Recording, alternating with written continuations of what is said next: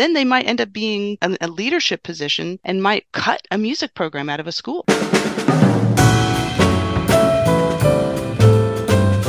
That's today's guest, educator, author, and musicker Mary Cohen, giving us just one reason we want everyone to know that they are, in fact, a musician. Welcome to Music Ed Insights. I'm leadership trainer and former band director Alan Fire, here with composer and co-college music education program coordinator Steve Shanley. Each episode, Alan and I talk with national thought leaders in music education with practical insights for K-12 music educators. Steve, tell us about our guest. Mary Cohen is an associate professor of music education at the University of Iowa, where she researches music making and well-being, songwriting, and collaborative communities. She recently co-authored a book titled Music Making in U.S. Prisons, which we strongly encourage our listeners to check out. She's also an authority on the teachings of music education philosopher Christopher Small, which is why we have asked her here today. Find Mary's full bio, show notes, and resources at musicedinsights.com. What was a high point for you in this interview, Alan? She reminds us to humanize everyone in ways big and small. A small thing I love, referring to people as people, not their voice part or instrument. I had a director who always called me tuba. Dr. Cohen would not do that. What about you, Steve? Agreed. Dr. Cohen was one of my professors in grad school, and to this day, I am grateful for how she encouraged me to think about the language I use when referring to people, musical performances, and something as seemingly innocent as sheet music. It's cool to be able to share this with our listeners. So much here, both grand and simple. Let's get to Mary Cohen. Mary Cohen, welcome to the program. Thank you, Steve. Thank you, Alan. It's a joy to be here today. Well, we've asked you to help us learn a little bit more about the work of Christopher Small. But before we dig into specifics, let's start with this. Why should music teachers learn about Christopher Small and his ideas? What a great question. Well, I am so excited to talk about Christopher Small. Christopher Small really transformed how we think about the word music and the idea of music. He defined it as a verb and said the most important aspects of musicking are not only what we think of naturally of the sonic music making relationships, he also brought the social dimension of music making on the same par as the sonic dimension. So David Eliot also had musicking as a verb. What's the difference? So if you were to look really closely about how each of these thinkers consider the concept of music, that will help you understand the deeper differences between musicking by Eliot and musicking by Small. For example, David Eliot says that the nature of musicking is based on the nature of music, while Christopher Small would say that the social elements of music making are just as important as the sonic elements. For example, when we think about our career as music educators, we have a two-part term. We have music education, and how a person understands which of those terms are more important in how they understand music education will impact their whole way and approach toward music making. If they think music is the most important thing, the sonic dimensions, how we create sound, that will create a different learning experience and pedagogical experience than someone who would place the education element as the primary element, because that would involve someone being super concerned about the people they're teaching. What are their backgrounds? What are the things that really make them excited to be human? And to what extent can a musical experience relate to their own personal and social identities? So, full disclosure to Alan and our listeners, I had no idea who Christopher Small was until I was fortunate to take a class with Mary where we read some of his ideas. And as you mentioned, Mary, this holistic idea where we take the social aspect into it, and it's just a much broader picture, thinking of it as a verb. And I'm wondering, why do more of us not know about him? Why was I in my late 30s before I heard about this? Why is this not mentioned alongside Orff and Kodály? Well, and I want to share a little bit more about Small's concept of musicking in my answer. So Small also would say that the most important aspects of music making are, like I mentioned already, the social and the sonic together. He also would ask people who are musicking, that when we're music making, there's a deep exploration, affirmation, and celebration of a sense of ideal relationships. That's really important. And Small would ask whose relationships are being celebrated. And there's a lot of power dynamics in the answer to that question. So if you were to really dig into Small, I mean, it's really a paradigm shift with how traditional music learning occurs. Like, for example, traditional music theory, traditional music history is so sonic based. So Small's ideas really push the boundaries in new ways to how we consider what music making is. I think sometimes when there's such a paradigm shift in how we think about something that we've been doing so long in a field, that there could be a push against that. And that might be part of why there's been a delay. When I see other people read other people's concept, reading about musicking, sometimes they throw out the word without really understanding the deeper elements of his points, which include number one, that music is not an object, but an activity. Even that first assumption of music not being an object, but an activity is quite contrary to how people think about music composition. It was when in graduate school for me when I stopped using the word music as a noun and not calling a piece of paper music. Music is an oral art. It's an experience that we have kinesthetically. We listen, it's an embodied art. So a piece of paper is not music. He also argues that all people are capable of musicking. In many of our school music making experiences, we don't really embrace that idea when we have auditions, when we have the fact that this person can be involved and this person cannot be involved in a school music making thing. And I think that's extremely problematic for society and for people. One of the things you mentioned earlier was the relationships and whose relationships are we celebrating and affirming. So, played out to a not ideal scenario, what does that look like when we are maybe not thinking about that in the right way in a school music program?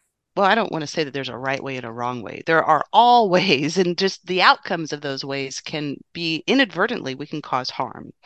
For example, if someone goes through a school system and they were told they can't sing, well, you know what Christopher Small would say? He would say that teacher should be sacked on the spot because it's our job as teachers to teach people to sing. And if a person goes through a music program in a school and they're told that kind of a negative comment, then they might end up being a leadership position and might cut a music program out of a school because they don't understand that everybody has the capacity to be a singer, everybody has the capacity to be a musician. Let me ask a naive question for fun. Mhm, So, if musicking can also include just listening to and appreciating the music, mhm, and I'm at a average sized high school and I want to be in the band but not play an instrument. I just want to music by watching the rehearsal, learning about the composer, hmm, and watching all my friends play their instrument. mhm. Can I join band? What about creating some other kind of way of that student engaging in the experience? Maybe they want to do some kind of a writing reflection. That's one example. Maybe they want to learn more about the composers that are performing. Maybe they want to do some kind of a visual art. I mean, is there a way to do some kind of interdisciplinary art experience where someone who doesn't want to perform an instrument in an ensemble, but still wants to be involved and connected? Maybe the student has an idea of how they could be involved in a creative way. Back to the first assumption that music is not an object, but it's an activity. This is something I changed the way I used language after working with you, and I also refer to sheet music as sheet music and not music. Why is that so important to Small or to you that music be viewed as an activity? What is the harm of it being Mhm. an object? Why Yeah. is it an awful thing for a music teacher to say, could you please bring me that pile of music, or I'm handing out music today? If we play that out to its worst case Mhm. scenario, why should we care about that? I wouldn't say that there's harm. What I would say rather is to what extent are we really thinking about what we mean when we talk about music making? Every time we are music making, we're musicking, depending on the context, I mean, there's going to be a different experience we have because of our own relationship to the event. So I wouldn't say that it's a terrible thing someone keeps calling. Well, I really don't like it when people call pieces of paper music, because it diminishes this amazing thing we do as musicians, which is we are engaging in sound together in real time and expressing something that means something to us. We have a lot of Christopher Small information and thoughts about singing and songs. So, what would be some considerations for our instrumental music teachers, for example? Or what are some universal things that we can take that, regardless of the type of music we're making, even if it does not involve speaking or text, that we can apply to a recorder ensemble or guitar ensemble or a concert band? One of the things that he talks about is the language that we use in instrumental ensembles tend to place a higher power or priority on instruments than on the people. Mm-hmm. For example, first flute, second violin. Mm-hmm. What about the people playing those? Is there a way in an instrumental music program a teacher could rearrange how they speak about the parts? Oh, they absolutely can. Okay, great. Alan's Sorry, already talked they about it and they worked on it. absolutely can. Yeah. Oh no, it's one of my pet peeves. Mm, Is a conductor who I and a professor who I'm very loyal to this day. She was a wonderful instructor, but had that old school habit of calling me tuba. I'm Alan. mm, I'm not tuba. mhm, I'm the tuba player. mhm, I mhm, was the only tuba player. mhm, Why keep calling me tuba, and why not Alan? mhm. And if there are 12 tubas, you could say tuba players, people playing the tuba, the Yeah. way that when you have talked about some of the choral work you've done with incarcerated people, you didn't say you did that with prisoners. No. You did that with incarcerated people. So anyway, I Yes. maybe that's where you were going. Maybe Yeah, that's not where you're going, but that you is really awakened that in me. It's a huge pet peeve of mine. thank you, Alan. That's exactly what I'm talking about. Is are we centering the people in how we're talking about the people that we are facilitating our musical learning with?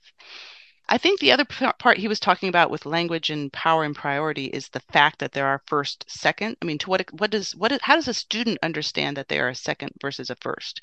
Do they feel like they are judged with that, or do they have some kind of an awareness of, this is just like a big more than three-dimensional puzzle, and each person has a really important role in every whatever part they're playing.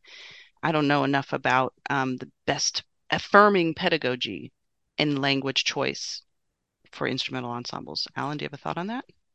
Well, and before he digs in, I totally agree with this. I'm playing the devil's advocate as I think it's the inadvertent use of the language. It's much easier to just say, second clarinets, don't forget the F sharp in that measure, as opposed to some sort of desire by the teacher to dehumanize the students playing the second clarinet. So I think it's a convenience that has arisen that might have had an unintended consequence. So when I'm looking for our listeners to have an alternative, and that's why I said to Alan, isn't that maybe a little bit cumbersome? Like, is there an easier way to do that? If there's one tuba player and it's Alan, that's very easy. But if it's a large group of 12 people who are playing the second clarinet part, I'm wondering, because I totally agree, and I want to offer an easier solution. Or we lay the groundwork from whatever choir starts, orchestra starts, band starts, that there's no stigma associated with playing the third clarinet part. I think that can be done. I'd also say, so what if it's a little more cumbersome? Sometimes when a teacher does something that's a little cumbersome, it sends the message, I care enough about my language that I'm going to use 5 words instead of 1. Mm-hmm. I care enough about dignifying the individual. And if some Mm-hmm. student ever says, because I'm telling you, a student would say, why do you keep saying the people playing the second clarinet part instead of you second clarinets or second Mm-hmm. clarinets? And then that gives the teacher an opportunity to say, that's an important part of musicking Mm-hmm. is you're not second clarinets. You're not even Mm-hmm. clarinets. You're the people Mm-hmm. playing that part. Another thing you could do, though, if you really want to stay away from saying second clarinets or the people playing the second part, you could gesture toward them and say, those of you here in the second and third row who have the F sharp at the beginning of the measure, please circle that accidental. or Yeah, whatever it is and that we're trying to convey. It's still a person first Person language. first right. language. Yeah. And maybe even add a little sparkle, a little affirmation like, you amazing people. I find that very warm-hearted when I'm receiving that kind of a energetic introduction to who I am as a person. Let's talk a little bit about the role of the audience. And for us, maybe programming music or picking music for students to learn that ultimately is going to be performed for an audience. Do Hmm. you think if the audience plays a role in the whole musicking process, is it our responsibility to think about the audience and how they are going to respond to our music, whether it is the length of the program, the variety in the program? Any ideas how small might weigh in on our responsibility to a potential audience? Or is it simply we do what's best for us as musicians and the audience is going to experience it however they experience it? I'm going to be answering this from my own experience in programming concerts, as well as the things that I've been informed in from reading and studying Christopher Small. And yes, audience absolutely should be central in our thinking when we're planning something. So, for example, something as simple as key center, you probably all do this already, where you go notice what key every piece is in and make sure that it goes together, whether it maybe is a similar sounding key or just changing from like C to A minor or something. So there's like an aural comfort from the listener's standpoint to the language, the tempo, how it's starting. Is the program starting out with something that's going to capture people's excitement and awareness and interest? What is the purpose of a concert? I mean, hopefully every concert has something that's connected to the lives of the community, so the people in the community can feel engaged with what's going on in the music making. Maybe there's a chance to have like the musical learning exchange where there's a little facilitation of something related to the topic where people would share briefly their experiences of the topic that's being like the theme of the concert, for example. Another way to engage the audience is to have the students in the program to share in advance with their family members and anybody they're planning to invite to the concert in advance. Here's what we're going to be doing this concert, and invite you to think in advance about this concept of maybe it's respect or something that they're focusing on in the concert. Would there be a chance for the members of the school ensemble to give brief introductions that are written by themselves? The participants of the students in the program writing and then sharing that with a group. Or maybe there could be some kind of a collaborative thing done between the family members that would be brought in as part of the program. What I mean by that is the themes respect, for example. To what extent are they exploring that within their own families? Is there something that's meaningful to them, whatever the theme might be? And then they could bring that in and have that be more of a full community engaging experience. So the audience is actually part of the performance in some way, shape, or form. I mean, we can also think of our own experiences as audience members, and what are those experiences that really felt like they touched our hearts, and where we felt like we had a connection. And what's so special about a school music program is if you do have family members in the audience, wow, you already have this beautiful community of people together that have a blood relationship.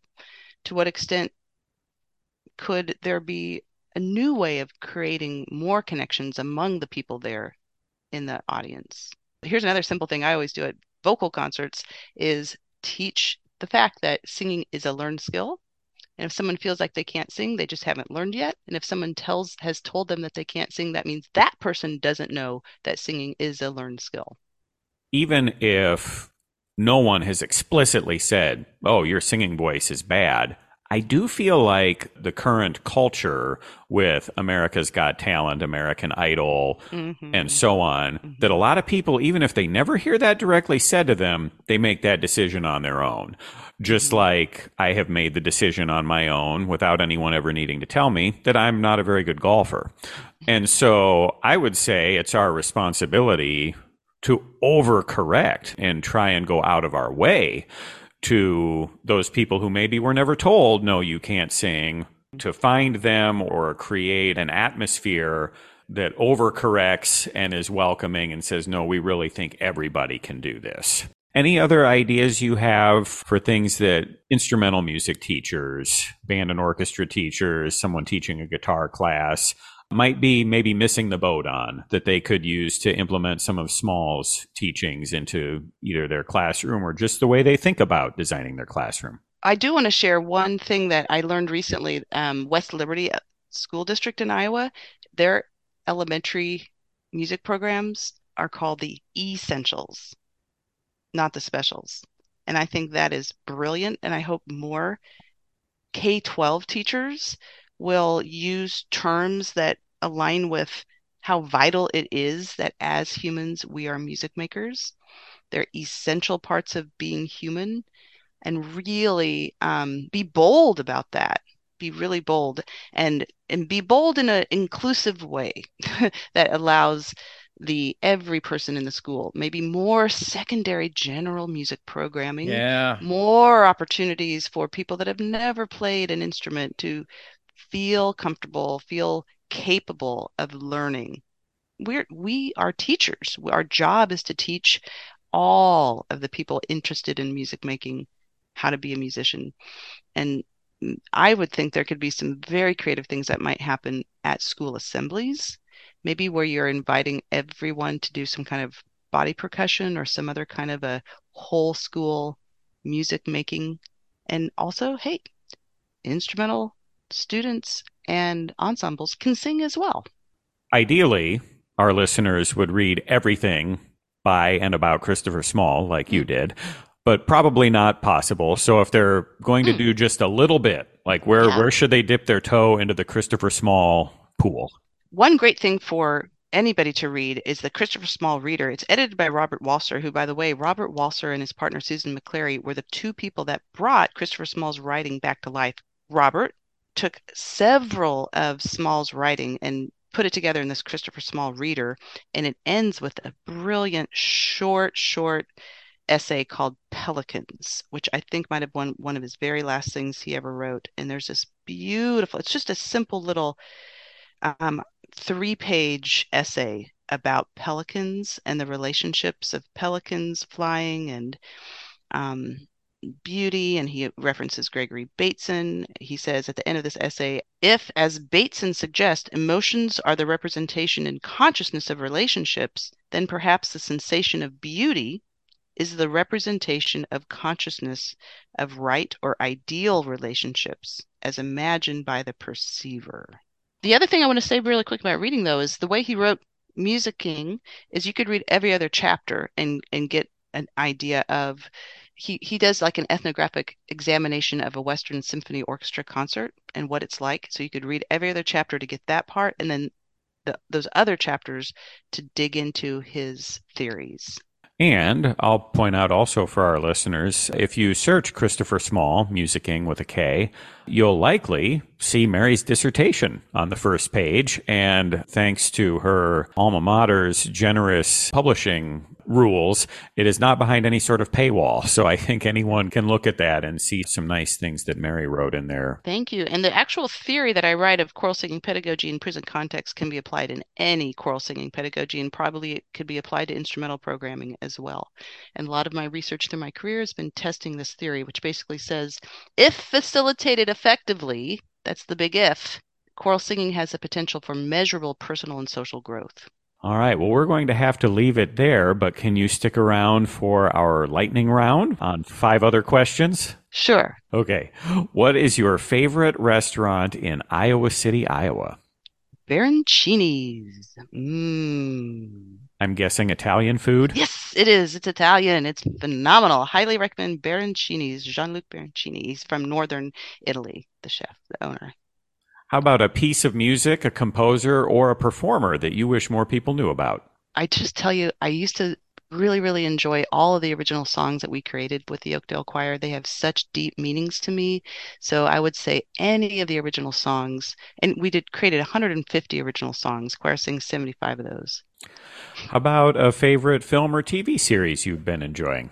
That's a great question because I have so many I like, but we were chatting earlier in our conversation. It reminded me of that powerful series, Dope Sick. It's not a light one. by any means, but boy, that's something that really helps us understand issues of substance abuse and the Oxycontin abuse. How about your most memorable live music performance? Well, I'll just mention the very last Oakdale concert. The theme was Remember, Be Love. And I think that message, we had no idea that was the last time this choir would ever rehearse, December of 2019. But that theme, Remember, Be Love, with the line, every wrong is the reason to forgive. It's amazing that that's what was our last concert. So we had a powerful experience there.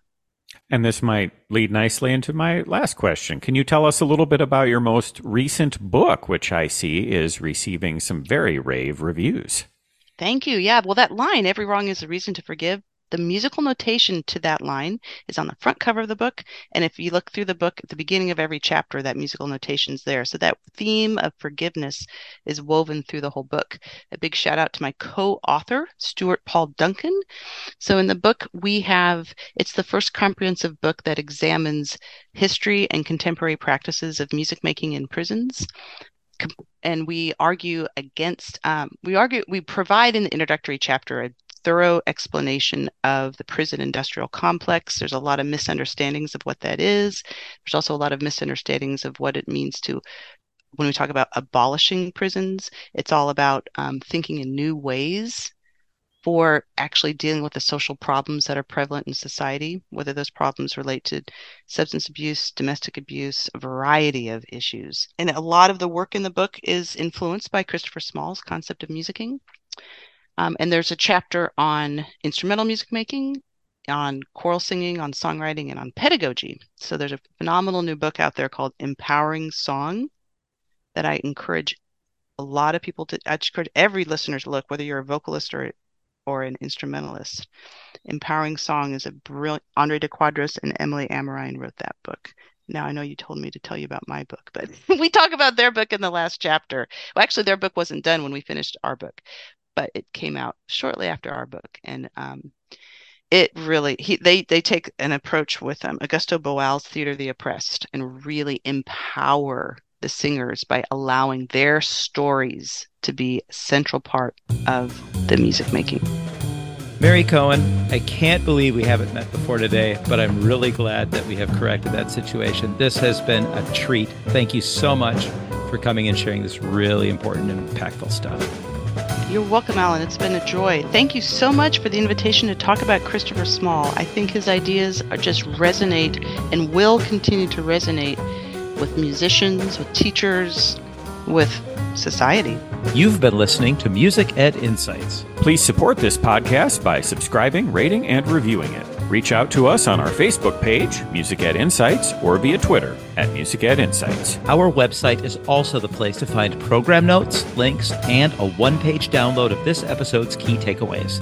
That's musicedinsights.com. This podcast is sponsored and supported by The Normal Design, helping normal companies and normal people create memorable, meaningful, and professional designs and branding. Learn more at thenormaldesign.com. Also, Winterset Websites, website design and maintenance, wintersetwebsites.com. Group Dynamic, a leading provider of youth leadership workshops. Alan works with dozens of schools each year to help develop their leaders. Learn more at groupdynamic.net/youth-leadership. Or you could email me at alan@groupdynamic.net. Also sponsored by the Co-College Music Education Program. They've got a website too. Just click on the link at our website or email me at shanley@coe.edu. New episodes generally drop every 2 weeks on Monday. Get current. Stay relevant. Music Ed Insights.